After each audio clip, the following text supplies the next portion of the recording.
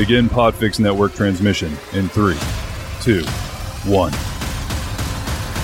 This is Bewilderbeasts, an infotainment show dedicated to inspiring curiosity for all ages by investigating the ways animals intersect at humanity. I am not a historian, an ethologist, a researcher, a scientist, a zoologist, a trained audio engineer, or an expert in, well, anything. Y'all, I'm lucky if I can remember to put my clean laundry in the dryer before it gets funky. And while I make every effort to present things as accurately as I can with a fun flair, I'm going to mess up. And that's okay. I hope I've given you a nice place to jump off from on your own adventures into curiosity, or at the very least, I've given you the key to win your next round of trivia.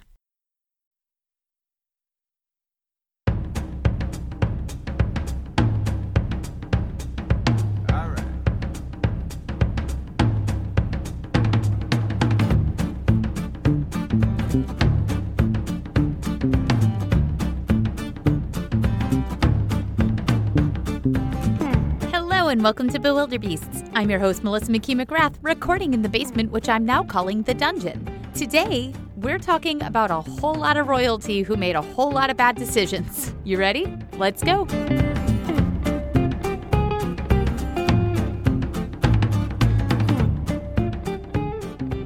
Y'all, next week is my 50th episode. Woot woot! And it's going to be a good one. I have been saving this story for a really big milestone, and I'm very excited. I'm not going to spoil it, but it's lit. And that's a huge hint. But for today, I just wanted to do something a bit more silly as it's been a minute. So let's get into another series of old-timey royalty being rather unfortunate in some manner or another.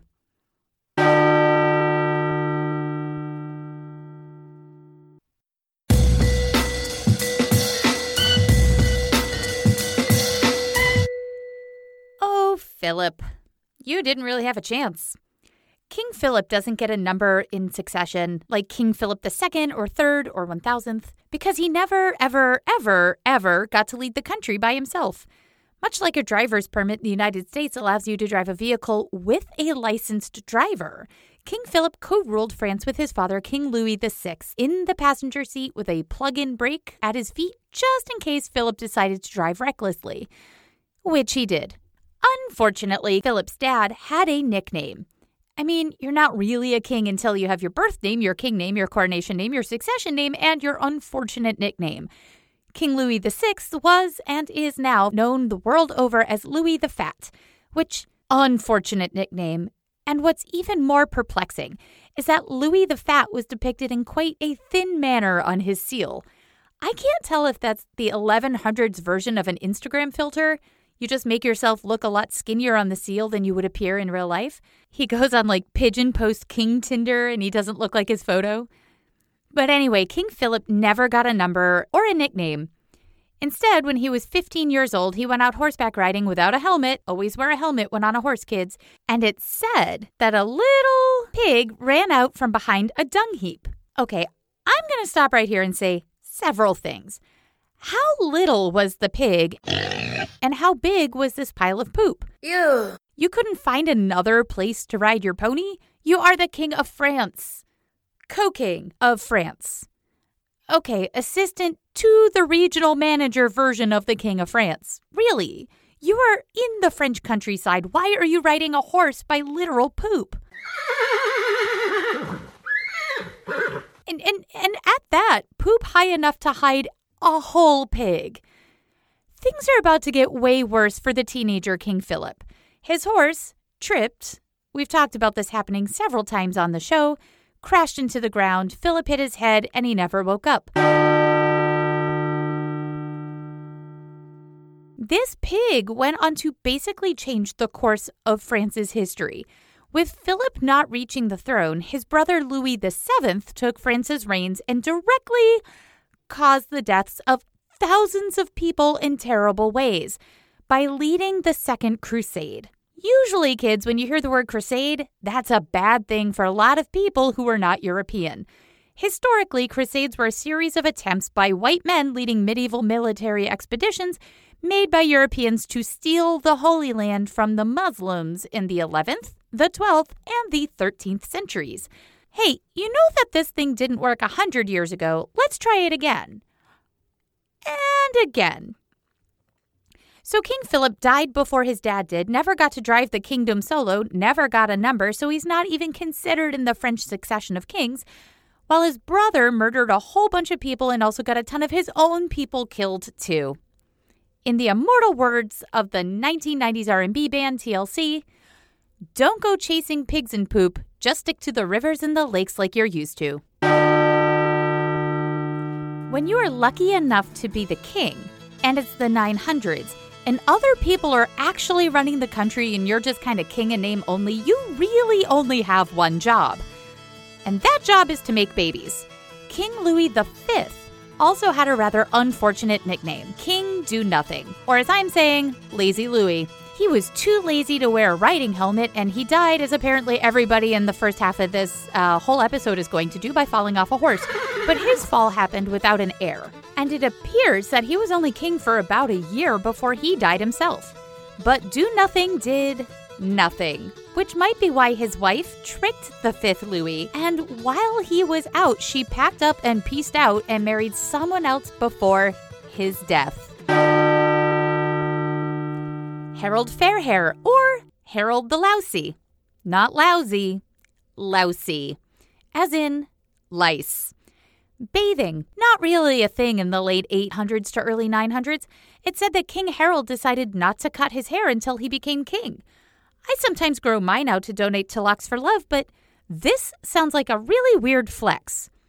I'm not cutting my hair until you make me king. Is that supposed to help things or something?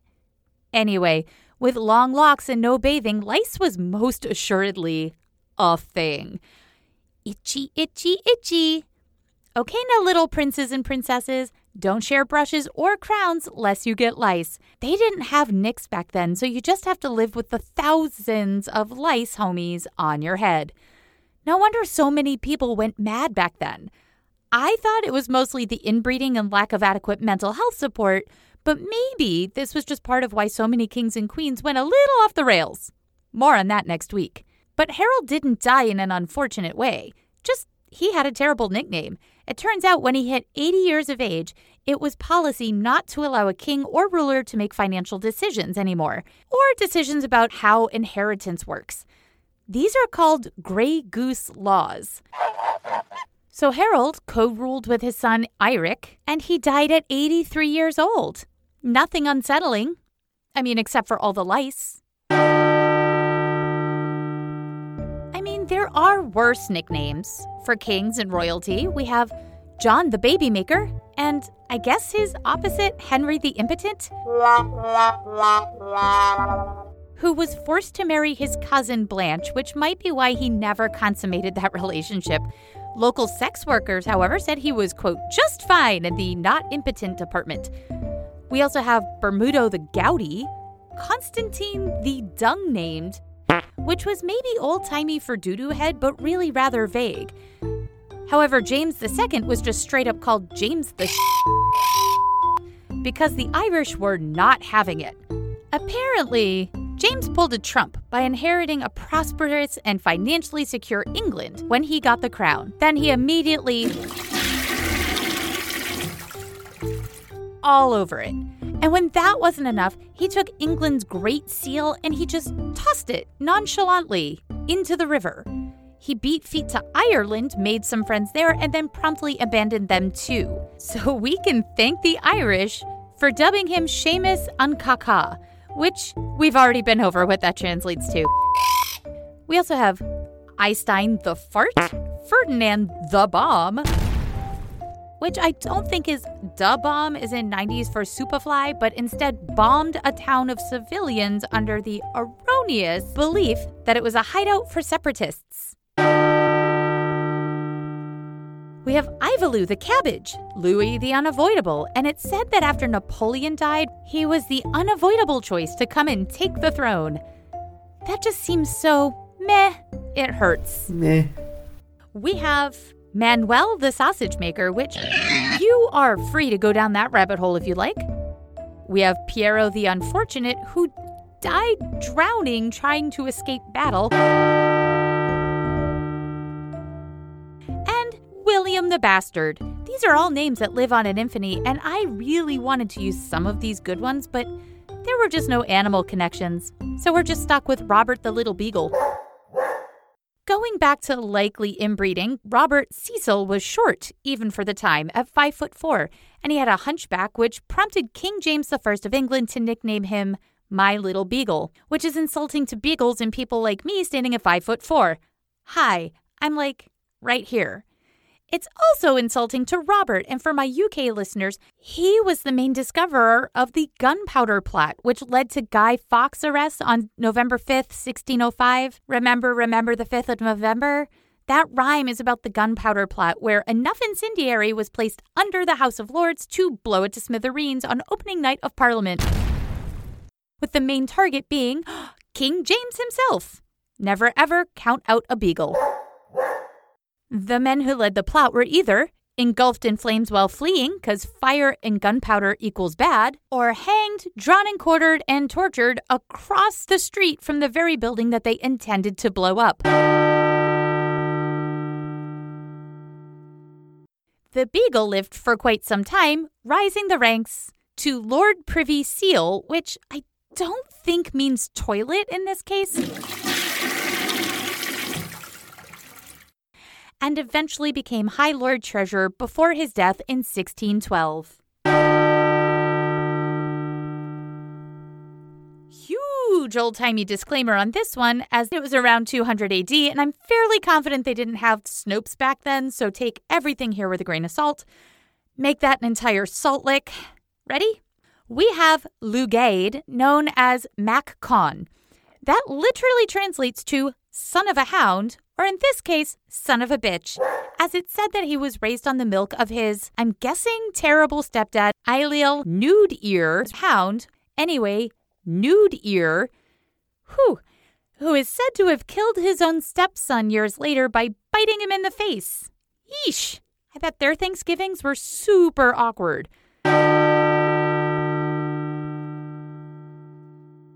Anyway, we can't leave the Vikings out. Here is one name that should be in a Thor movie.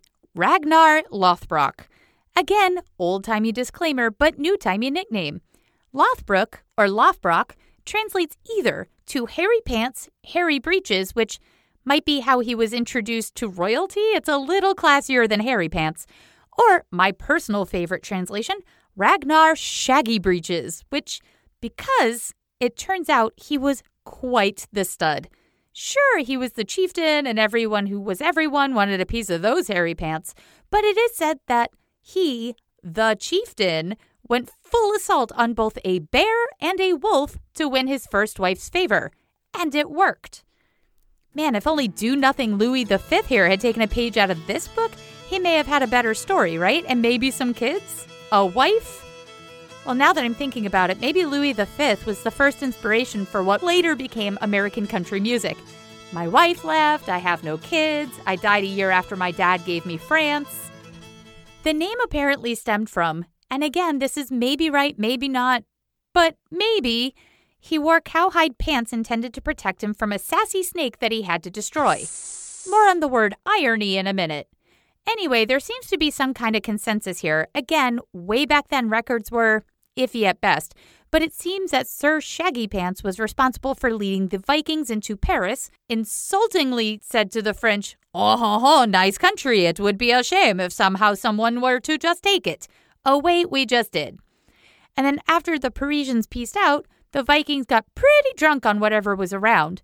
I'm sure probably champagne, cognac, both were involved, and then turned around and sold France back to Charles the Bald of France. Which I guess happened a lot. Vikings would come in, sack a city, have a great big party, and then have Charles just buy it back from them, ransom style, with the promise of their retreat. Sure, pay us 7,000 pounds of gold and silver and we'll leave. But we didn't say we wouldn't come back. And they did. They came back and back and back. Ah, poor Charles the Bald. Anyway, Ragnar Hairy Breeches eventually shipwrecked in England in 865. King Ela took a look at the Viking and just chucked him into a snake pit. So his pants, hairy or not, were not invincible to snake venom. However, remember, Viking! The revenge of the hairy pants is best served cold. All of Ragnar's sons got together, raised a massive army led by, my God, these names are awesome, Ivar the Boneless, and handled King Ela. Side note on Ivar Beinlausi, the real name of Ragnar's son. It could translate to Ivar the Boneless, but it could also translate to Legless. Hey, Legolas, Lord of the Rings? As the word for leg and bone were the same word at the time. Those were the best possible translations. There were other options, as Ivar the Boneless is really maybe Ivar the Impotent? There are 0 good translations of this poor guy's name. His brothers all had interesting names too. Bjorn Ironside, not bad. Halfdan Ragnarsson, which back in the day, I guess you just couldn't go full Dan. Hvitserk. I have no idea. I'm really trying. Uba, and my personal favorite, Sigurd Snake in the Eye, which, given his dad died in a snake pit, either they had the weirdest foresight or a very macabre sense of humor that truly we should all bow down to.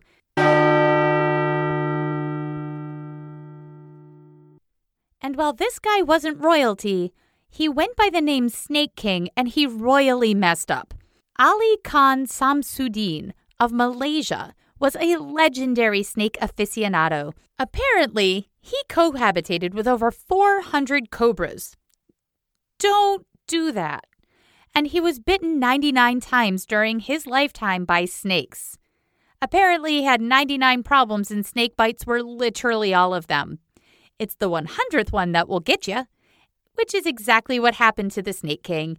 A different king, a king cobra, bit Ali Khan Samsudin, and his health, as you can imagine after being bitten by a cobra, started to take a turn. Weirdly, the family waited 2 days before, and this is a quote, rushing him to the hospital.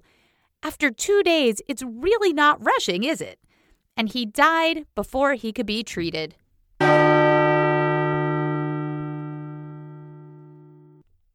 There are several lessons in here. When you are the king of any animal, that animal will likely be your downfall, whether it's a snake, a bear, or a tiger. And if you're bitten by a wild animal that you think that you can outsmart, maybe don't be a hero and seek medical attention stat. There was one other guy I was going to leave out, and he had no connection at all to royalty, but he did think that he was appointed by God, which ultimately his hubris was his downfall. George Went Hensley of the great state of Tennessee was a Pentecostal minister who believed, and I'm going to go out on a limb here and say wrongly believed, that the New Testament of the Bible directed all Christians to handle venomous snakes. You can see where this is going, can't you? Apparently, his ministry was heavy on the snake handling and less focused on family or not breaking the law. He had been arrested for moonshine-related incidents, escaping from a workhouse and fleeing the state. I'm unclear on the Bible's stance on the lamb. He was documented in divorce papers as having issues with drunkenness, which might explain the snake thing. Yeah, I can handle a snake. Watch this. Frequent traveling, so I'm going to go on a limb here and say he has way more than 13 kids. Because he was on the lam, this pastor established churches, and my favorite was called Church of God with signs following. What signs? Anyway, he was arrested for at least 2 more incidences of whipping his snakes out in public, as snake handling venomous snakes was illegal. He said he was bitten more than 400 times by snakes, which, accounting for all of the above, might be as few as 3 and as many as a bazillion. There's no way to know, but we do know he was bitten at least once, as this was the one that mattered.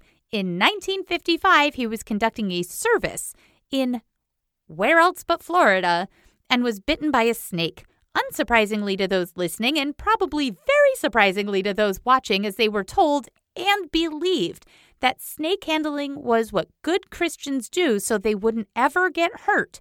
He became incredibly sick as the venom coursed through his veins. Like so many "hey, watch thisers" out there, he refused to seek medical attention, and you'll never believe this, he died the following day.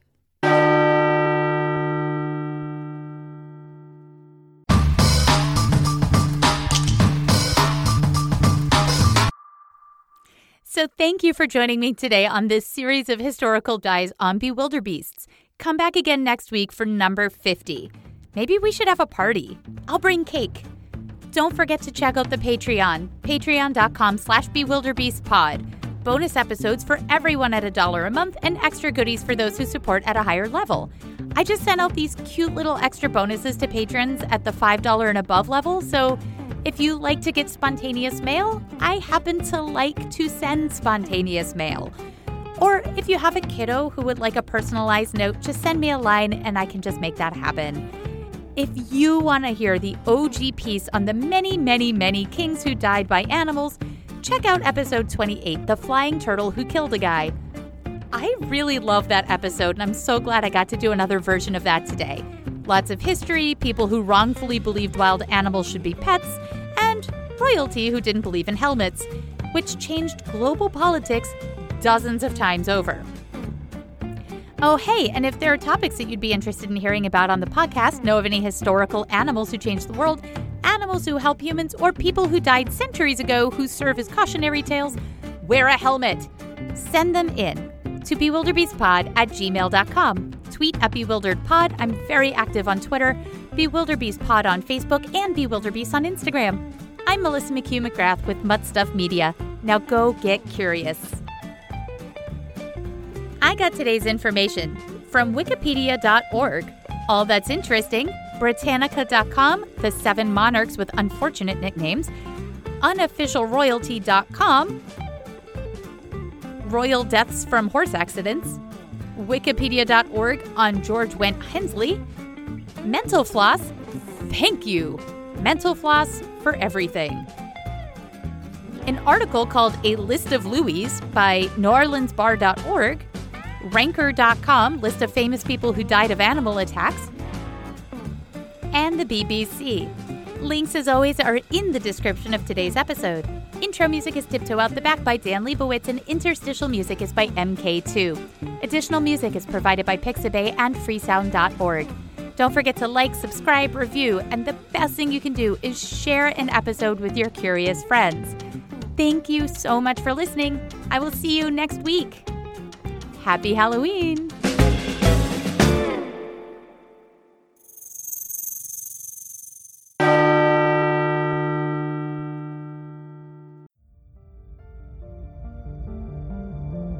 You've been listening to a podcast of the Podfix Network.